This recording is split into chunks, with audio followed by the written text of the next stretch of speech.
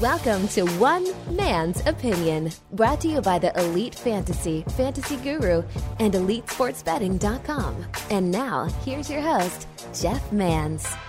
All right, welcome in everybody to another episode of the podcast that's sweeping the nation. Indeed, it's One Man's Opinion.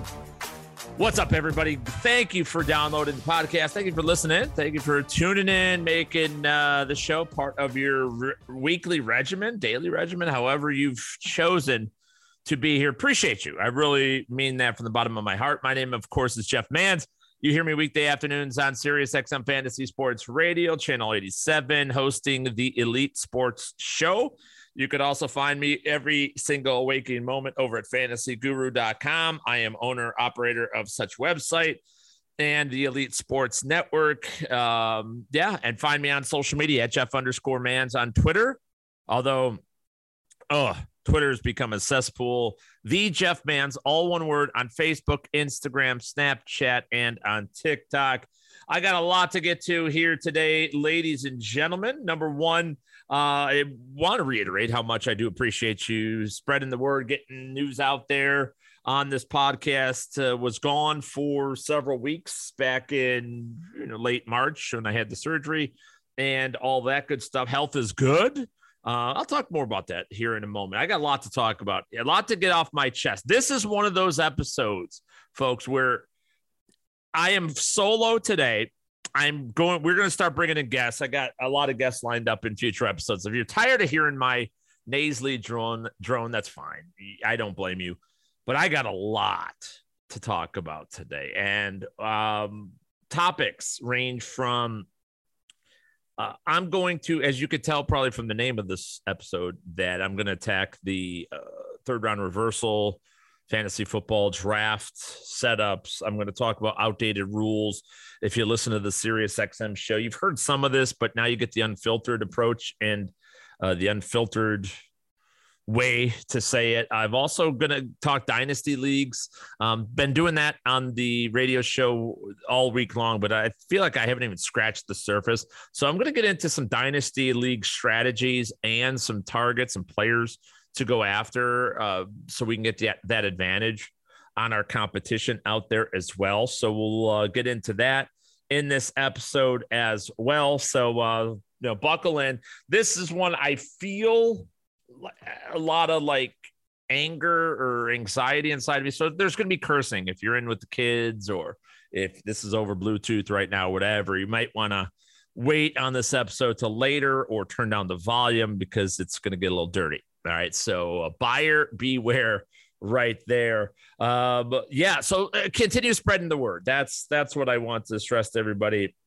When you miss on a podcast, when you miss a few weeks, especially on a once a week show like this, it goes out of people's regimen, and that's perfectly understandable. So I just want to make sure that we're all on the same page. Got a lot of cool things lined up. Like I said, guests and some specialty shows too. Gonna branch out. Imagine that, this old man branching out a little bit. So let's dive right into it. So what my week has been is quite interesting. A week ago, I declared to people, I'm saying, I'm in every league that I'm invited to. Every league. I'm just want every fantasy football league, I should say. I only did one fantasy baseball league this year. That was a lot of health related stuff. I didn't do any high stakes leagues this year for the first time in probably 12 years. I just didn't play in any seasonal leagues. I just didn't have, as you know, I've been dealing with the colon issue. Have found a mass on my colon last November. In case you guys didn't hear previous episodes, I am doing extraordinarily well, like possibly the best I've felt in 5 to 10 years. I don't even understand how that's possible, but evidently the issues, the mass that was there, have caused problems and discomfort that I didn't even know existed. So I'm really feeling good, and God willing, it holds on and stays this way. I'm pretty excited about it now. I'm out doing more exercising, playing basketball again, going on walks again, and all that kind of stuff that I haven't really done in a while. I used to be very athletic as a younger man and always thought, oh, I'm just getting old. But evidently now I just had some issues. So strongly recommend the routine colonoscopy where my issue was found. Just cannot recommend that routine maintenance. It's like your car. There's no sense in buying an expensive car if you're not going to take care of it and get that routine maintenance done and make sure you're on top of everything. So again, I'm not here to preach to you, even though it may sound like that in this episode, but I highly recommend it because I'll tell you, if I would have known even 3-4 weeks ago, I was really like, fuck that surgery, man. That sucked. I hated being out for like 6 weeks, felt like shit for 6 weeks. And now that I'm kind of, as my doctor would say, 80% through, I feel amazing. So that's good news. Strongly recommend getting taken care of for you guys out there as well and getting back to the life that you want to be living. So, going through this stuff, I'm setting up the draft guide. We're ready to launch June 1st over at fantasyguru.com. I'm really pumped up about it this year. Every year I go into each season with an open mind and an open heart and looking for what can I provide listeners, subscribers, readers, viewers? What can I do the best as an analyst? Like, what's my job? What can I bring to the table that is needed out there? How do I make myself useful? It's an important part of what we do. At least it used to be. It was. I think it's a lost art these days for some reason. It's funny because we've got a couple new hires that we're bringing in for our baseball product, our NBA product, our NFL product. Got a couple new faces you'll be seeing over around fantasyguru.com, and I hope to get them on this podcast, as a matter of fact, as soon as next week, possibly. So we'll see on that, but you'll be hearing and seeing some new faces. I will take you behind the curtain as an executive at the Elite Sports Network and somebody who's basically in charge of hiring and all that. I've interviewed everybody. Everybody in the industry, whether you see them at other sites and things, at least have had conversations. There's always movement. It's like free agency all the time in the fantasy sports industry. We're always talking, and there's no harm in that. I know our guys talk to other companies. They may not know I know this, but we all talk, and it's fine, right? My job is to make a great work environment and to keep people happy, give them a workload and responsibilities and a paycheck that is beneficial to them and good for them, that they want to stay. And that's the whole art. And I've had some of our guys, as well as some of these phone calls for new hires, some of the interviews that I've done. People ask, well, I want to be full-time in this fantasy sports industry. I want to grow my brand. I want to get bigger. I want to get more money and more prestige, whatever. And my best advice always is just keep going, keep working. Don't take time off. Like I just said, I took 3 weeks off this podcast, and honestly, my podcast numbers dropped by almost 30%.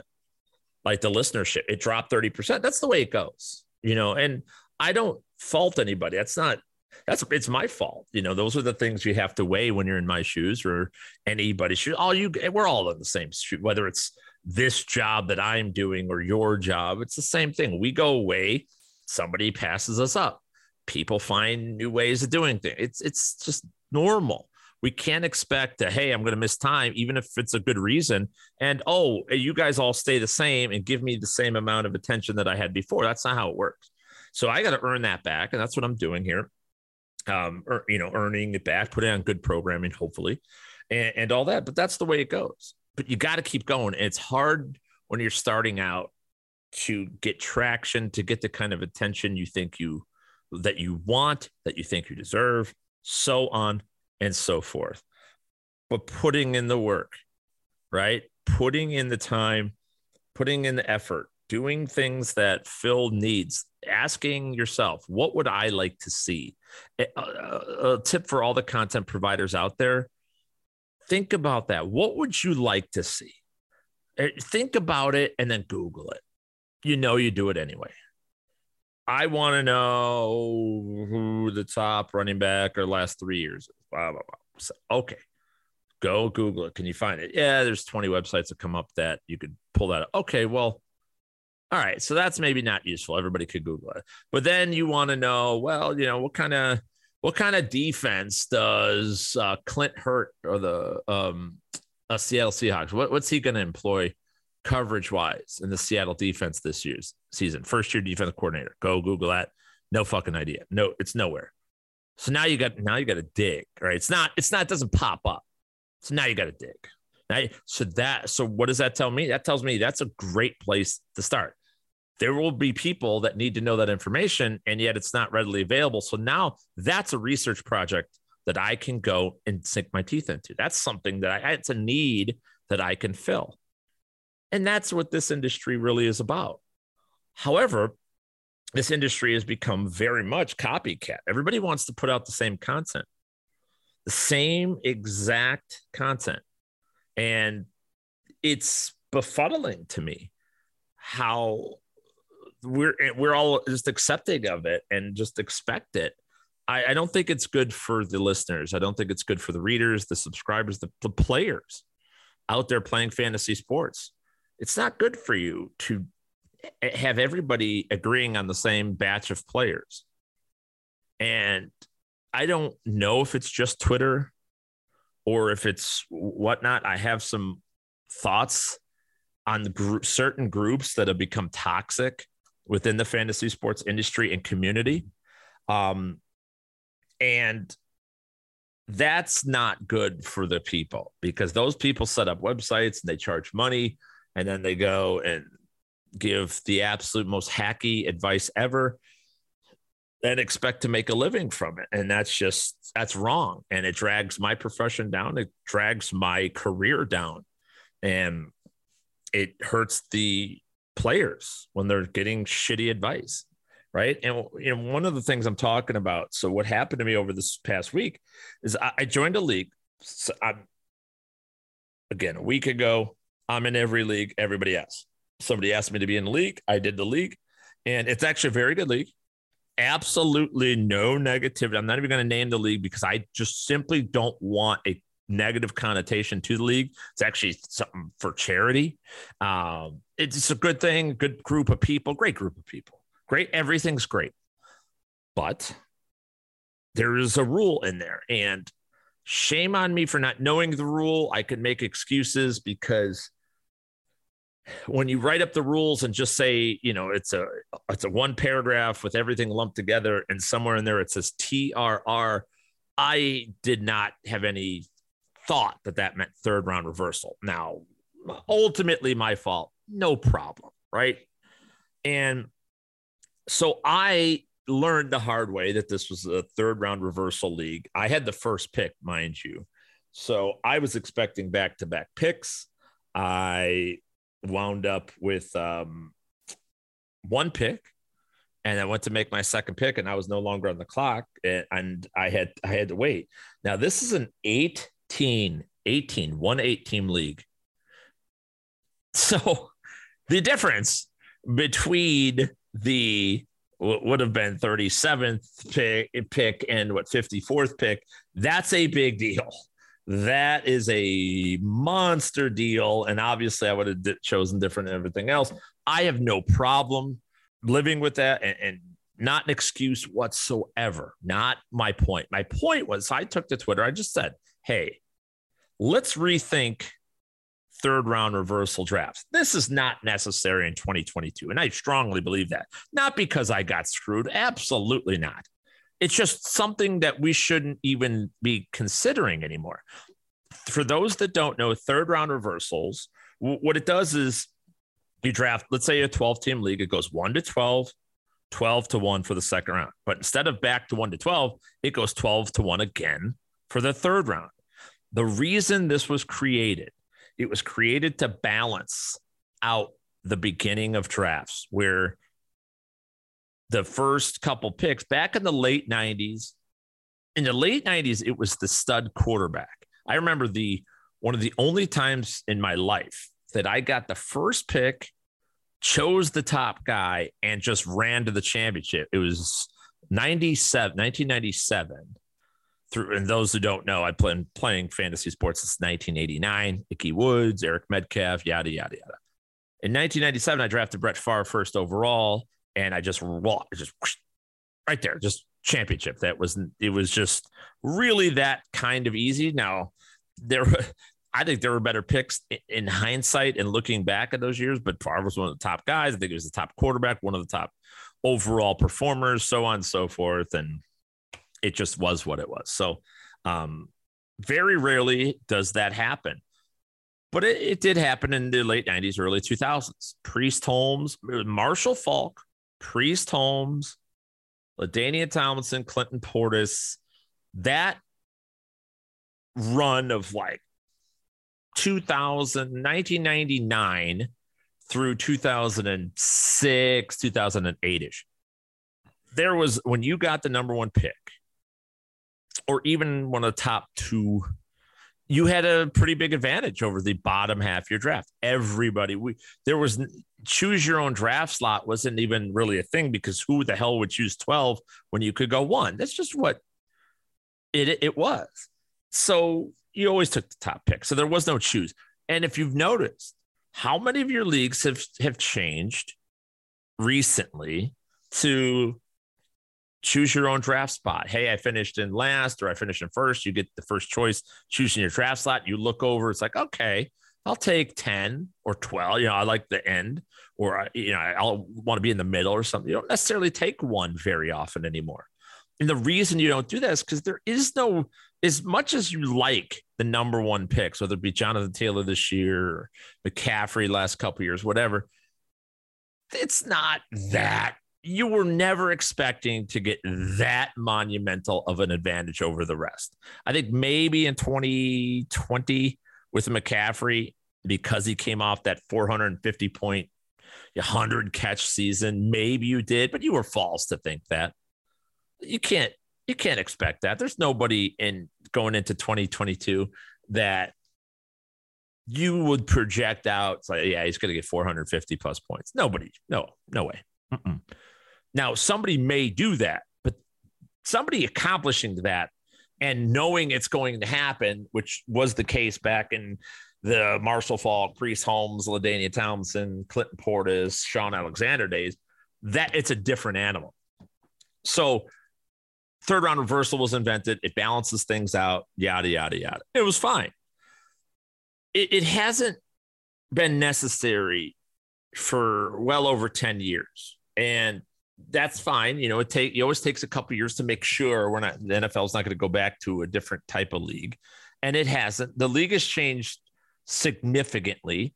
And the way it's changed should curb any kind of thought that there is a for sure slam dunk number one player. But there isn't. You know why? Because if Cooper Kupp was a running back, he would be the number one pick by a fucking mile this year. A fucking mile. The fact that he's not even in consideration, and most people, he is in mine. I definitely consider Cooper Kupp a number one overall potential. I do think we'll get some regression with Allen Robinson being there, healthy, all that, Van Jefferson. I think we'll see some regression, but I still have a high first-round grade on Cooper Kupp.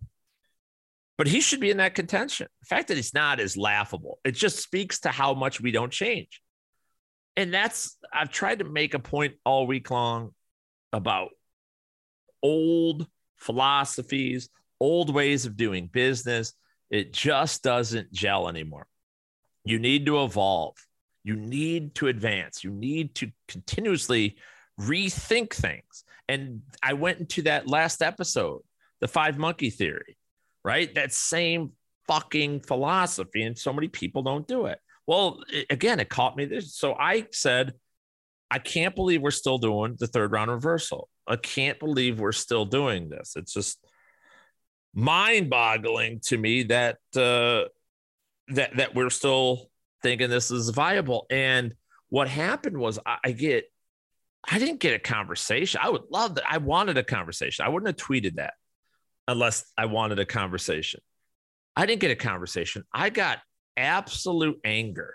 I got absolute fury about it, right? Furious people. And I started noticing a pattern, right? Like, all right, who's doing? Number one, people that don't follow me. Okay. What? How do you see what? That's another thing. I'm in this weird situation where people that don't follow me follow me. They won't give me the satisfaction of me following them. For one, please understand, I value my followers. With that, if you choose not to, that's fine. Not a problem. But stay the fuck off my timeline then, right? Like, why? This is crazy ex-girlfriend type shit. The fuck away from me. Why are you looking at my timeline? Right? Why? If you don't want to follow, because you fucking need it. Because you're just waiting for me to fuck up. That's what you're trying to do. That's what this whole fucking universe is doing right now. Everybody just seems to want everybody to fuck up or say something. And so I said something that's, I guess, controversial, which it isn't. And I get pounced. And I got pounced on by a certain community. It's the NFFC, National Fantasy Football Championship, National Fantasy Baseball Championship. An organization which I know the two gentlemen that run it. I really respect them. I've looked to their advice. I've been mentored by them for 15 plus years. I've hung out, had beers with these guys. I've been to live drafts with the NFFC. I've played in the NFFC, NFBC, both or at least one of them every year for 15 years. And I've had good success doing it. I've never won an overall, but I've had good success. But I don't multi-enter. I may have two teams sometimes. I think one year I had three. I think me, Ted, and Al Williams from Fantasy Alarm split. We in each divided. We went group. I do a lot of group where, I will, back in the day, Al used to buy in and I would draft a team, or we'd split it three ways and go under Ted's name or somebody else or my name. Like, it was all, I never give a shit about that stuff. Right. But the people now, the NFFC as a whole, it's a great contest. I will play this contest this year. I endorse this product. I like this product. It has third round reversal. I don't like third round reversal. Oh, well, guess what? I also don't like PPR. I really don't. I really don't like, I think PPR credits, shitty players for doing shitty things for no reason. I still play in it. Right? I don't really love, I'm starting to like two quarterback. I don't like two quarterback leagues. I like super flex leagues. I used to not. I didn't like it for years. I kind of shunned super flex leagues or two quarterback. I don't like the two quarterback. I like the super flex. I like having the ability to start a quarterback, but not every week if you don't need to. And I still play them. Why? Because I don't need to love every fucking thing all the time. And it's not that big of a deal. I'm not trying to throw shade at hurt the people or the organization of the NFFC or any other high stakes tournament or contest. It's fucking ridiculous that I have to say these things because I've done this with my hard-earned money. I've done this with my time. I've done this by traveling the world, doing these events, by having people on my shows, having banners on my websites. I've done all of it. And yet I'm getting shit on by what has happened with the NFFC. And again, I wish it's not even a high stakes community.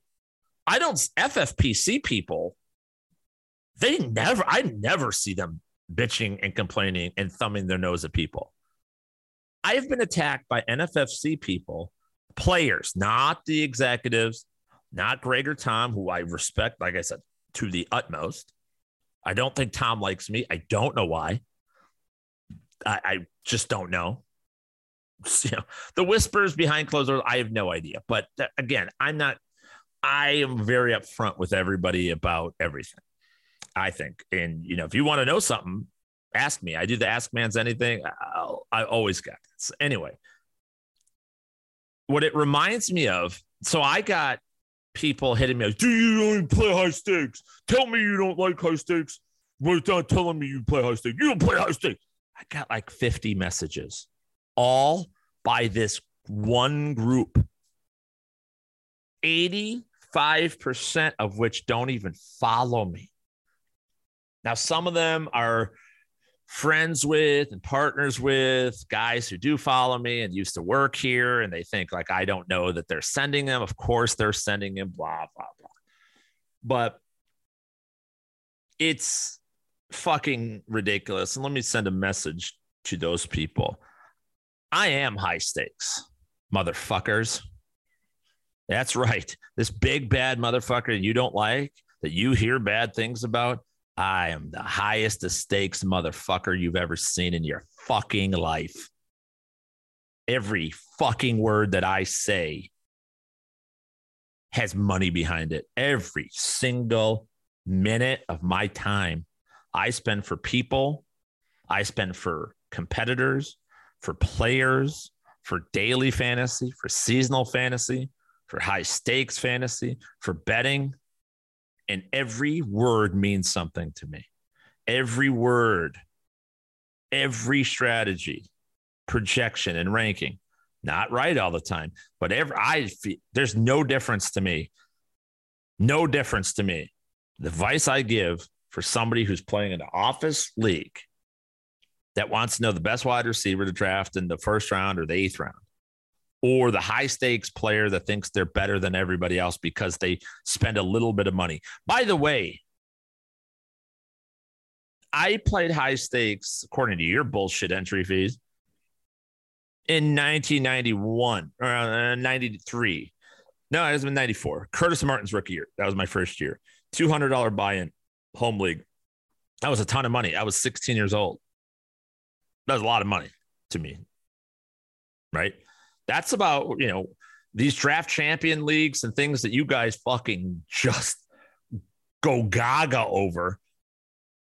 To me, it's chump change. I don't consider that. If you want to spend $1,500 and there's $10,000 high stakes leagues, yeah, that's high stakes for sure. I don't think that's any more important than somebody that's listening to this podcast home league or friends and family league. I just don't. I don't know what's important to everybody, but when you are on national radio for 12 years and you own the largest independent fantasy site over at fantasyguru.com, as I do, and you have 28,000 people that subscribe to your information, everything you do and say matters. It's important. It's vital. People depend on it. It's not just your little bubble. I respect your bubble, but you people don't seem to respect anything outside of that bubble. You think the sun rises and sets in your little NFFC, NFBC fucking spectrum, and you're wrong. It's a blip on the asshole of the fantasy sports industry. It's just a blip. You have fun doing it. You enjoy it. That's fucking great. Wonderful. I love it. Like I said, I enjoy it. I'll say this. I used to enjoy it. I'm starting to really not enjoy it because of you people. My buddy Ray Flowers is probably the smartest fantasy baseball analyst around. I'm biased, maybe. He has been desecrated by the NFFC community, NFBC community, for not playing in high stakes. Ray is not a gambler. Ray doesn't like gambling. He doesn't do that, but he analyzes great. He helps other people do that. He doesn't like to do it. He plays in all the industry leagues. He plays in, he's in my high stakes football league. He probably doesn't want me saying that, but he is. Higher stakes than the NFFC, at least at the majority of their contests. And yet he gets ridiculed as if he doesn't have skin in the game and all this shit. You don't have to have skin in the game. Is your fucking time. There's nothing more important. And by the way, why don't you guys stop spending all your money drafting teams? Improve your life. I've seen your lives. They're fucking pathetic, man. They're fucking pathetic. Some of you. Like, you live in squalor, but you're spending thousands on drafting fantasy teams. Get a goddamn job. Do something productive. Help your family out of what the problem they're in. I'm high stakes because my life depends on fantasy sports. I have a wife, 3 kids, special needs brother that depends on me. That's what every day I go to work, I do it for my family. And that's the highest of stakes there is. I quit my petty government job a decade ago to go work full time when I built Fantasy Alarm. I quit. I took a lifetime of earnings. I was 2.5 years short of full-time pension, threw it away in order to take this chance. That's the high stakes that I've lived. That's what I've invested into this. I don't take a moment of it for granted. Everything's important. Everybody that I could reach and help and talk to and help motivate, that's what's important. Your little bubble of high stakes may be fun and great for you, but it doesn't mean anything to the rest of the world. And I know it bothers you, and I'm glad about it. It's good. You're a little baby back wuss if you're bothered by that. You don't like me saying that, but I took that chance 10 years ago. Most of you didn't. Most of you still, you pretend to be in the industry, but you have day jobs, limiting your availability. You know, when you limit your availability, you know what you do? You tell people, well, you're not important right now. You can't help people in the mornings or the night times or the evenings or the daytimes or the weekends or the holidays. And while that's understandable, don't act like you're the be all end all of fantasy sports or the industry and you're helping more people. You ain't helping shit. And mind you, let's also go into the winnings and what I've won in this industry, from high stakes leagues to DFS, to cash games, to GPPs, to live finals, to qualifiers, to betting. I put it out there. Do you want to compare bank accounts?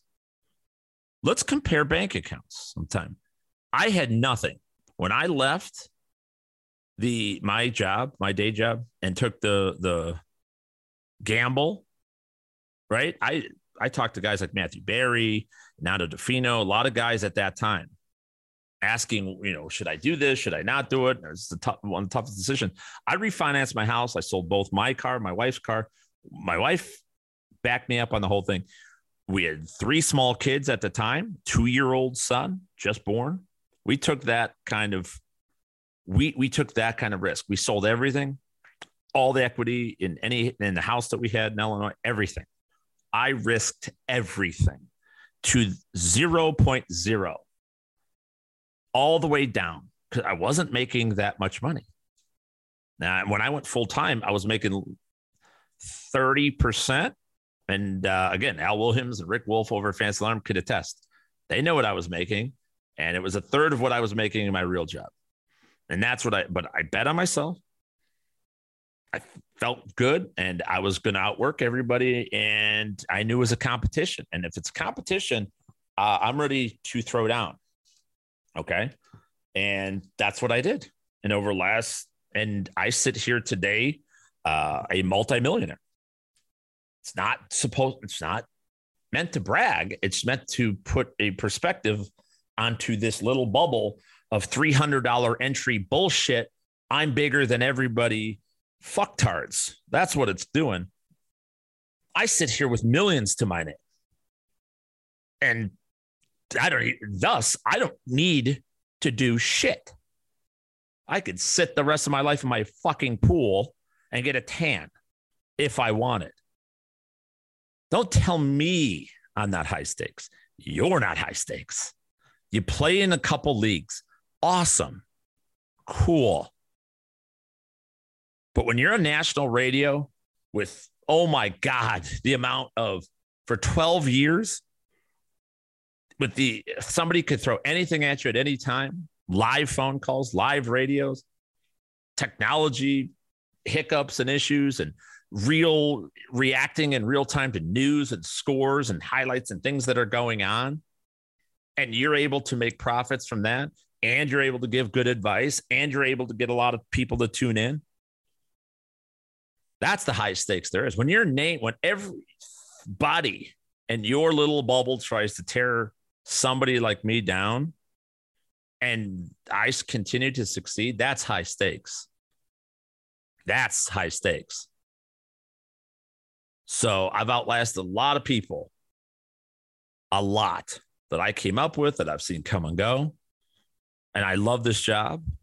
I love my subscribers, my listeners, my people. I love it.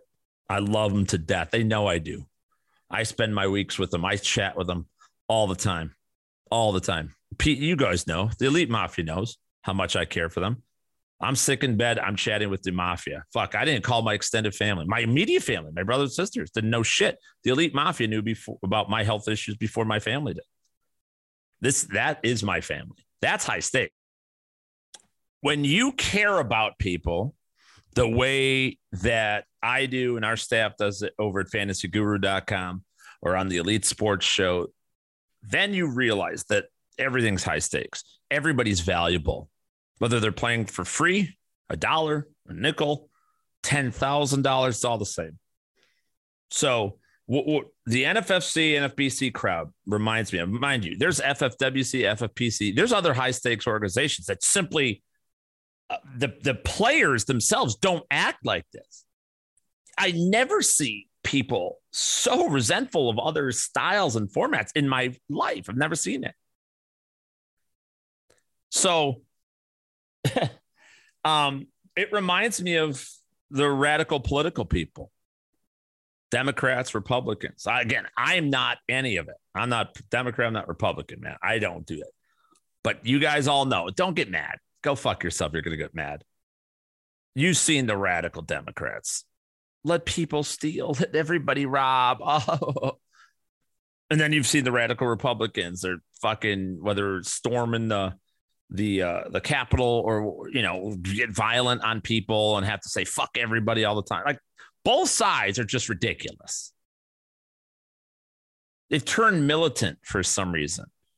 Those sections have just gone, the extremists on both sides, equally both sides. That's what's happening to this certain high stakes community. I'm so curious why. Because as I said, organization and the leaders of the organization are great guys, good people I've known a long time. And I doubt that they recommend this, that they advocate this, that they support this. I wonder if they know how militant, how uncharacteristic, how just absurd that these players have become. And again, when they're your customers, can you say anything? I guess not. I would. I did it. Elite Mafia guys, you guys know. You guys know. Elite, Guru Elite. We had people that were in your face and wanted to, one thing to be in your face and all that. It's another thing to tell everybody go fuck themselves and they aren't shit and their lives don't matter. And when that happens, I had to rise up and I did it. Others did it, not just me. A lot of us did. We all stood up and said, get the fuck out. You're out. We're not going to be a part of this. And when I see this from my subscribers, I do the same thing. I've canceled subscriptions before. I boot people from our chats before when it gets, I'm all about free speech. Say anything you want, criticize me. Oh yeah. All that. But we got to be based in reality. And the reality is that people that think they're high stakes aren't high stakes. $300 isn't high stakes. $1,500. Okay. That's high stakes, especially when you play multiples. But that's another question. Why, if you're so good, do you have to play 20 different drafts, 10 different drafts? Why do you have to do so many drafts? You like drafting. Okay, that's cool. But that doesn't make you better, right? I mean, deep down, you know it. Come on. You know it. Anyway, all right. I don't want to harp way too long on this topic. No question about it. And if you guys don't know what the fuck I'm talking about, I apologize in advance. I had to get that off my chest. I just do not like what's happening in this industry. And I think ultimately the people suffer. Let's get into some dynasty fantasy football talk here as well. I want to talk about some of my favorite plays. So I'm doing the Dynasty Week on the Elite Sports Show on Sirius XM. I talk about strategies in the startup draft and the rookie draft and everything. One of the missing links here in Dynasty leagues is we put way too much emphasis on young players. Young players don't work out. They have less than at the skill position, a less than 15% hit rate. It's not good, right? Quarterback, running back, receiver, tight end specifically. So you're not getting more picks in a dynasty rookie draft doesn't help you. It's not really helping. It helps you. Again, it helps you like multi-entering a high stakes contest. You'll hit one and then think you're the bee's knees because you got one thing right, but your others shit the bed. That doesn't really, it can help. It can help, I suppose, on one team getting all those picks, but ultimately you don't know where you're targeting. You don't know what you're doing. Here, let me throw something out to you that is all about a missing strategy, missing link, if you will, in dynasty leagues. And that's for one, trading at the deadline the year before. That's when you're going to get the most bang for the buck. The further you are away from the rookie draft, remember, dynasty players love action. They want to keep going. They want to grind. I love it. It's my mentality. That's my heart is in dynasty, right? And I think there's best ball elements in there too, where you do 1,000 drafts. You want to keep drafting because you love it. I get it. I bleed that. I love that. But the closer you are to the NFL draft and the rookie draft, the more passionate you're going to be about those picks and the more you're going to have to pay for those rookie picks. Whereas you can get people to trade away draft picks the year before at the trade deadline.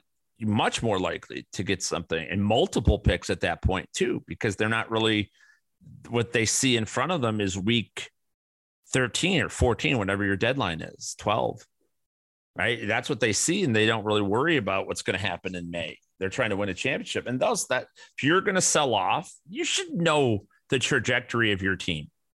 You should know, where your each position group is at. And I recommend doing that. Look at your quarterbacks, running backs, receivers, tight ends, defensive players, your edge rushers and your defensive line as a whole, and linebackers and defensive backs, and understand what the ideal ages are for those groups. That's something that gets missed quite a bit as well. And, you start aging out of certain positions, and then that's when you're left with an empty void. And that's when you feel the desperation to go out and get and fill that position.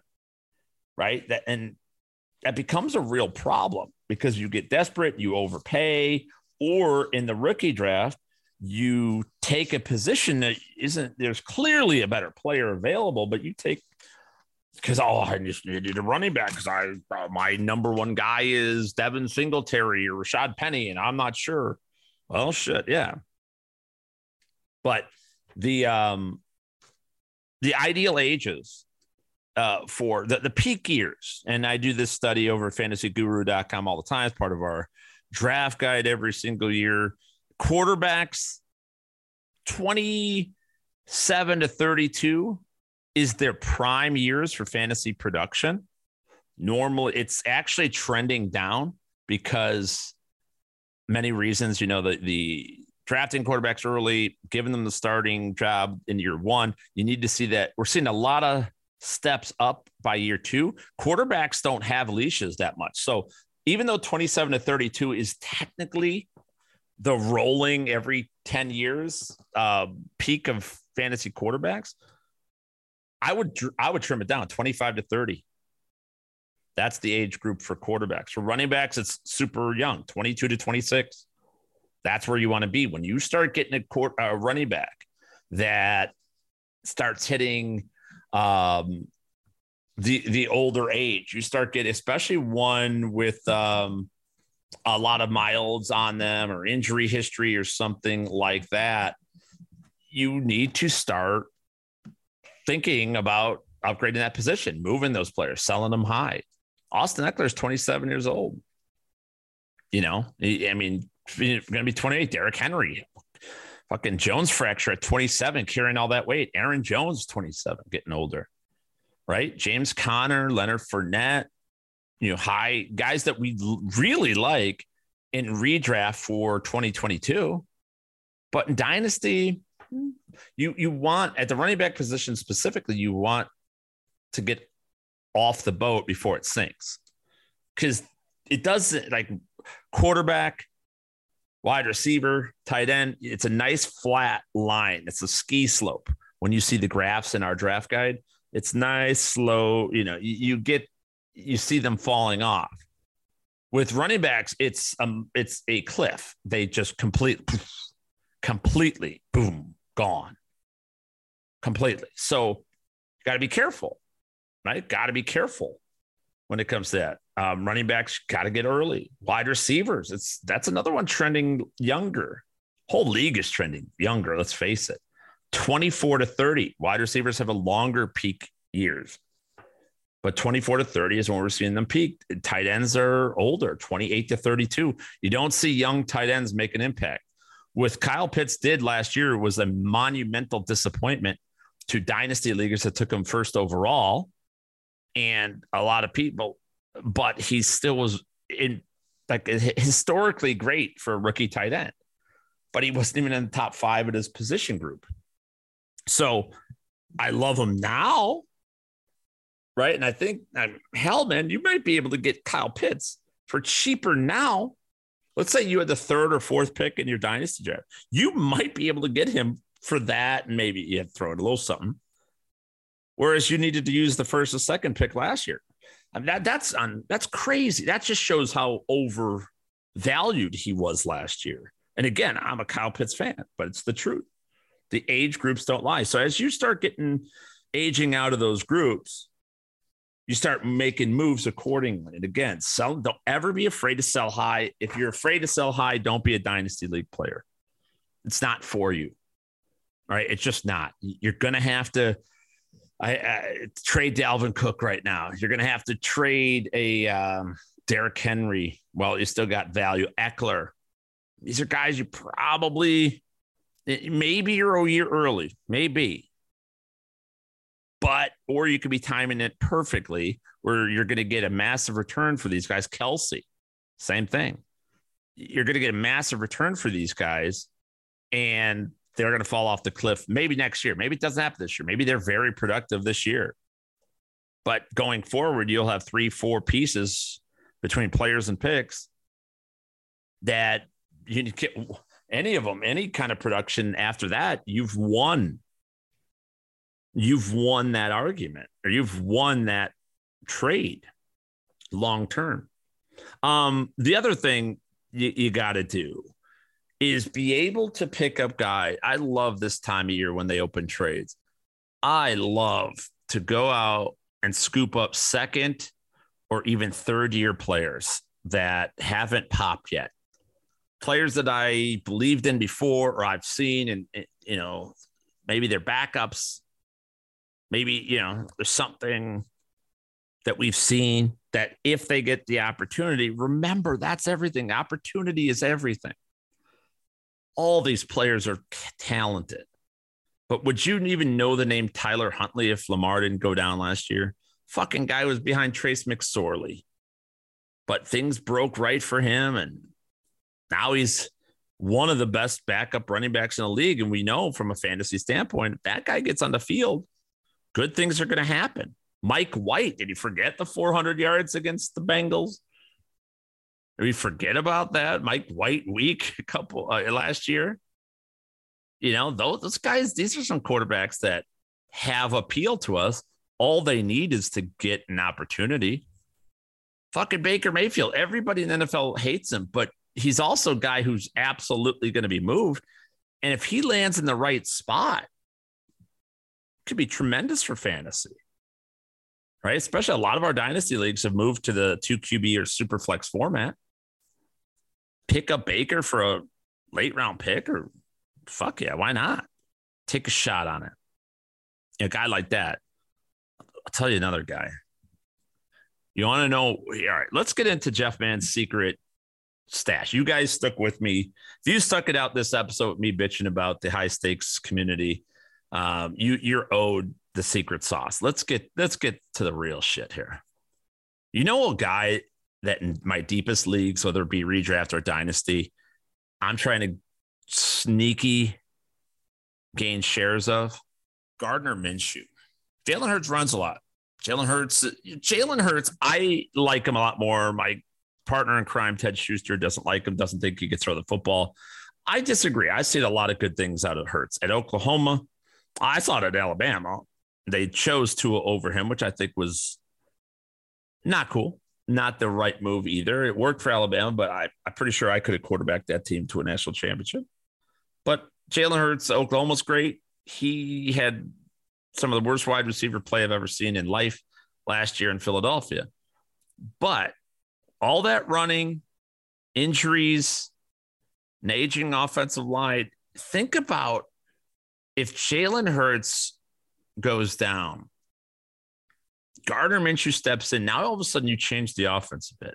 Now it's not that RPO heavy run, create running lanes type thing. But you got A.J. Brown, Devontae Smith, Dallas Goedert, some real weapons. Even Rieger is a third. At least he stretches the field, right? With Minshew winging the ball. That's pretty intriguing. I've never been a Gardner Minshew guy. But in this offense, this is deep stash. This is one hit away to fantasy stardom type stuff. I like that. Long term, I like Sam Howell in Washington. I like it. I think he starts next year. Carson Wentz, his routine gets old everywhere. And Sam Howell's a gunslinger, man. And him with McLaurin and Jahan Dotson, pretty exciting, quite honestly with you. I obviously like Desmond Ridder in Atlanta. I think with Pitts and Drake London, possibly Calvin Ridley coming back in 2023, if he could stop betting on stuff and shit. I mean, that's a great little group there all of a sudden for Desmond Ridder taking over from Mariota. I don't mind Mariota in Dynasty. So whether he starts for Atlanta or somewhere else, I think he could show enough to be a starter in this league. I've thought that the whole time. And Mariota was a guy that in my secret Dynasty stash list each of the last 2 years hasn't worked. And that's why this is a deep stash list. It's not going to work all the time, but you need to align yourself and align your roster with guys who are one spot away from crushing it. That's how you turn your dynasty league around, team around. That's how you turn it around. You don't do it by getting the best projected guys. This guy's going to carry the ball. It means I'm projecting, 42 catches for 380 yards. Oh, God, no. Fuck that. You don't win with that shit. You win by getting massive return on small, tiny investments. You're not going to get that with the slow and steady, nice. Slow and steady is great for the early rounds. It's great for those players. You don't need the number one scorer in fantasy football. You don't need Jonathan Taylor. You're fine. Jonathan Taylor, oh no. I only have Nick Chubb. Oh, he's not going to catch as many balls. Who gives a shit?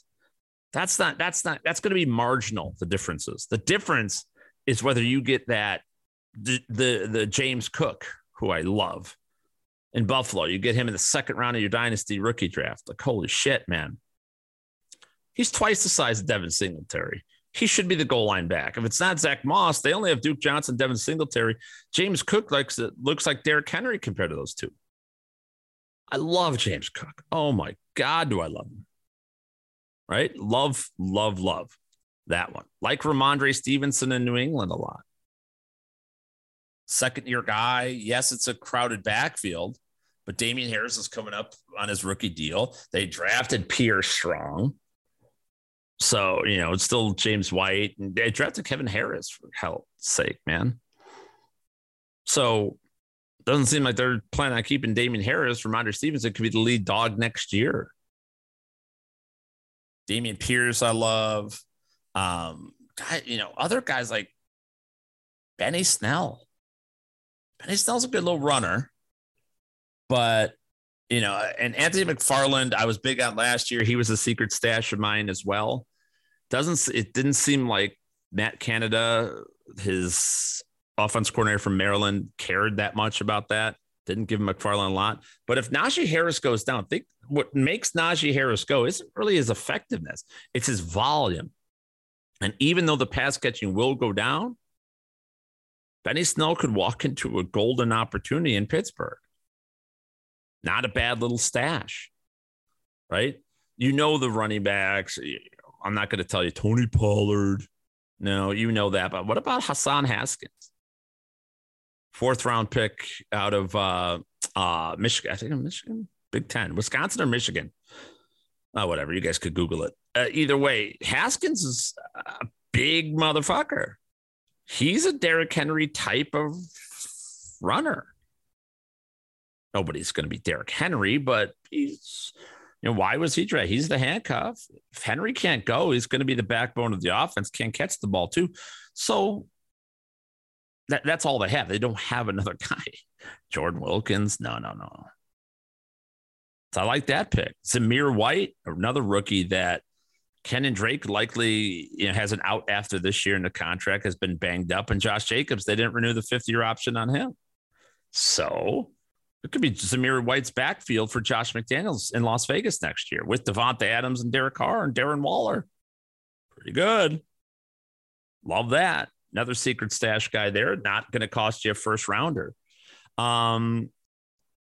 Other players, Kenan Iguanu from Minnesota, while everybody else rushes out for Alexander Madison. Madison's rookie contract's coming up too.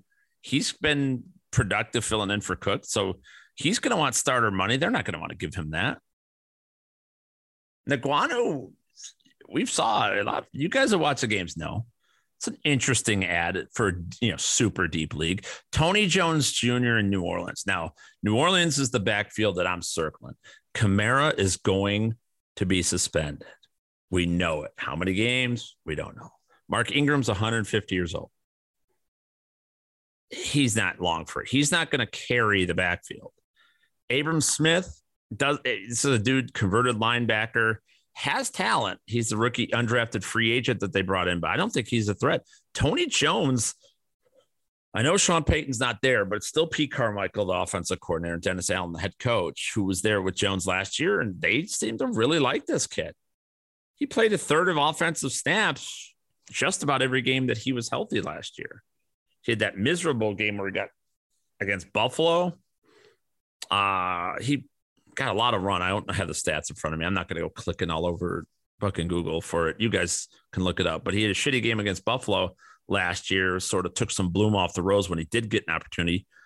But he could, if he goes into this New Orleans offense that solved their offensive line issue, get Michael Thomas back, Olave and Landry, opens up those lanes, especially the check down lanes where they throw to Kamara. Jones could have even if Kamara's out 4 games, that could be a pretty good 4-game run for Tony Jones, who might even be on the waiver wire in your dynasty league.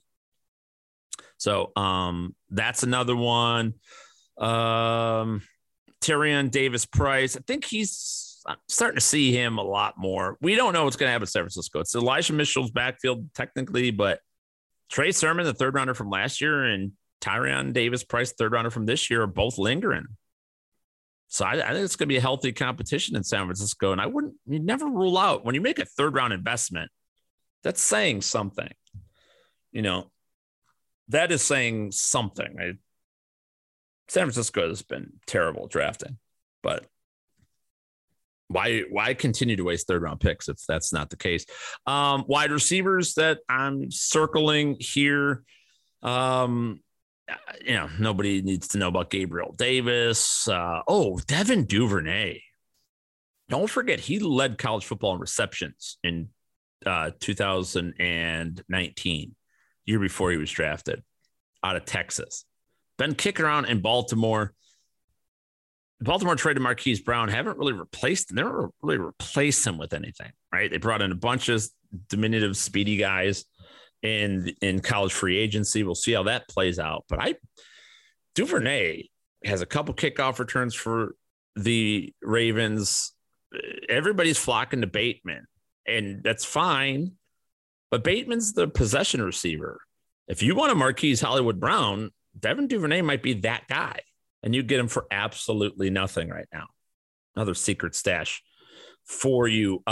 Elsewhere, you all know David Bell. I love in Cleveland. I think he starts from Jump Street, and that's just what a great second round pick in rookie drafts. Oh, I literally could not love that pick enough. It's just perfect. Just very productive. Going to have Deshaun Watson for the next 5 years.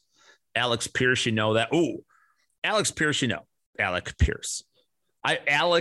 Alex. Like, come on, man. Do we really need two of those names? Can't we just do one? Here's a name that those who've been longtime Jeff Mans people know. Michael Strahan, University of Charleston. I loved him coming out of school last year. He had some of the worst quarterback play you'll ever see, but the dude is a beast. And the Colts drafted him in the 7th round. Wasn't supposed to be drafted. Wasn't on anybody's radar. But he's 6'5", 225, and runs a 4.40. Has leaping ability. Fascinating thing about Strahan last year, I talked him up all summer. He had a great training camp. He had a great preseason. We're thinking, holy shit, I'm going to hit on this monster. And then the very first passing play for the Indianapolis Colts last year, Strahan caught the ball. He's the first catch of the whole season and was active for like 4 more games. Didn't play. I think he played maybe 25 snaps the rest of the way. He actually had a decent enough like first game in that game. Had that first catch and everything, but I don't know why Mike Strahan was like, just sort of thrown out after such good momentum. It's kind of weird, right? Like he had 2 for 26 in that first game, both first down catches, and had one more target the entire rest of the season. That was the next week. I don't know why, but definitely a name to know. And Pierce will be popular. Pittman, Paris Campbell will have some people, but Strahan, that's the guy to pay attention to. Elsewhere in Tennessee, don't know with Robert Woods, Treylon Burks, first round pick, love him. Des Fitzpatrick's 4th rounder from last year that I've had my eye on. I liked him going into the draft last year, did not like his landing spot in Tennessee. Then Westbrook-Akine sort of passed him up, last year. And then Fitzpatrick sort of came back into it, had that touchdown catch against the Houston Texans somewhere in the middle of the season, and we didn't really hear from him since. But that's a name to pay attention to as well. Don't know what's going to happen in Denver. They got a lot of guys. I like Seth Williams, a 6th rounder from 2021. He is kicking around out there with Jerry Jeudy. We don't know what's going to happen. But yeah, Seth Williams, a name to know. In Kansas City, it's everybody. It's all up for grabs. You have your Sky Moore people, your Juju people. I'm a Mecole Hardman guy. I'm willing to go after him in Dynasty. If he has a monster year, and they would re-sign him. The only thing with Hardman is we do have a contract situation where he is up. His contract's going to be up. So are they going to just fucking throw him away? And, it's possible that they do that. All right. But if you end up with Sky Moore in your draft, say you had a mid-first round pick, go out and see what it takes for the Hardman owner to try to get him. That way you secure which one of those guys wind up being the next 3-4 years with Patrick Mahomes. I think it's justifiable to go do that. Josh Palmer, we love him in LA.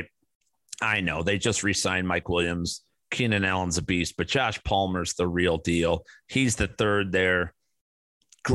Great acquisition you could buy low on out there as well. Let's see. Other guys that I like at other spots. Don't really have anybody. I love DJ Chark. That's not really somebody you can get for cheap necessarily. Just signed a pretty big free agent deal. Romeo Doubs, 4th rounder out of Nevada. It's crowded, and just like Kansas City, Green Bay, we're all circling. Is it Lazard, Cobb, Watson, Watkins, Doubs? Don't know. But if Romeo Doubs, the 4th rounder, is the cheapest of all of them, I'll take a shot. I will take a shot. And then Terrace Marshall Jr., everybody knows. I love that Carolina Panther wide receiver. LSU, he was with Justin Jefferson and Jamar Chase. I'm just going to, that's enough for me. Though you had those two and you were making some of the bigger plays, that's all I needs to know. I want Terrace Marshall. Get him for whatever you can. It's not going to cost you much, I promise. There you go. That's some of my secret stash for fantasy football dynasty league format. Oh, I didn't do tight ends. Tight end. I mean, the only tight end I really have, I think it's Isaiah Likely, 4th rounder in Baltimore, because that's such a heavy tight end system that I think deserves some attention. Don't, go out. OJ Howard. Why did Buffalo bring him in? A lot of excitement about Dawson Knox, but another guy whose contract is coming up, and they bring in OJ Howard. He's a pass catching guy. I don't know. Harrison Bryant of the Cleveland Browns. I like a great deal. And then Jelani Woods of Indianapolis. I like Jelani Woods a lot. What a great system. Frank Reich's system is one of the best in the NFL for the tight end position. Love going out and getting him. I'm always a fan of Donald Parham. Even though they brought in Gerald Everett in LA for the Chargers, Parham's just a touchdown machine. He's so much bigger and faster that I like that a great deal. Dynasty League, Cole Turner.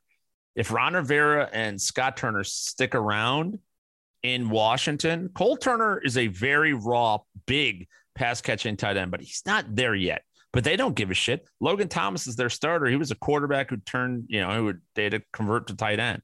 So they're all about developing a tight end in Washington.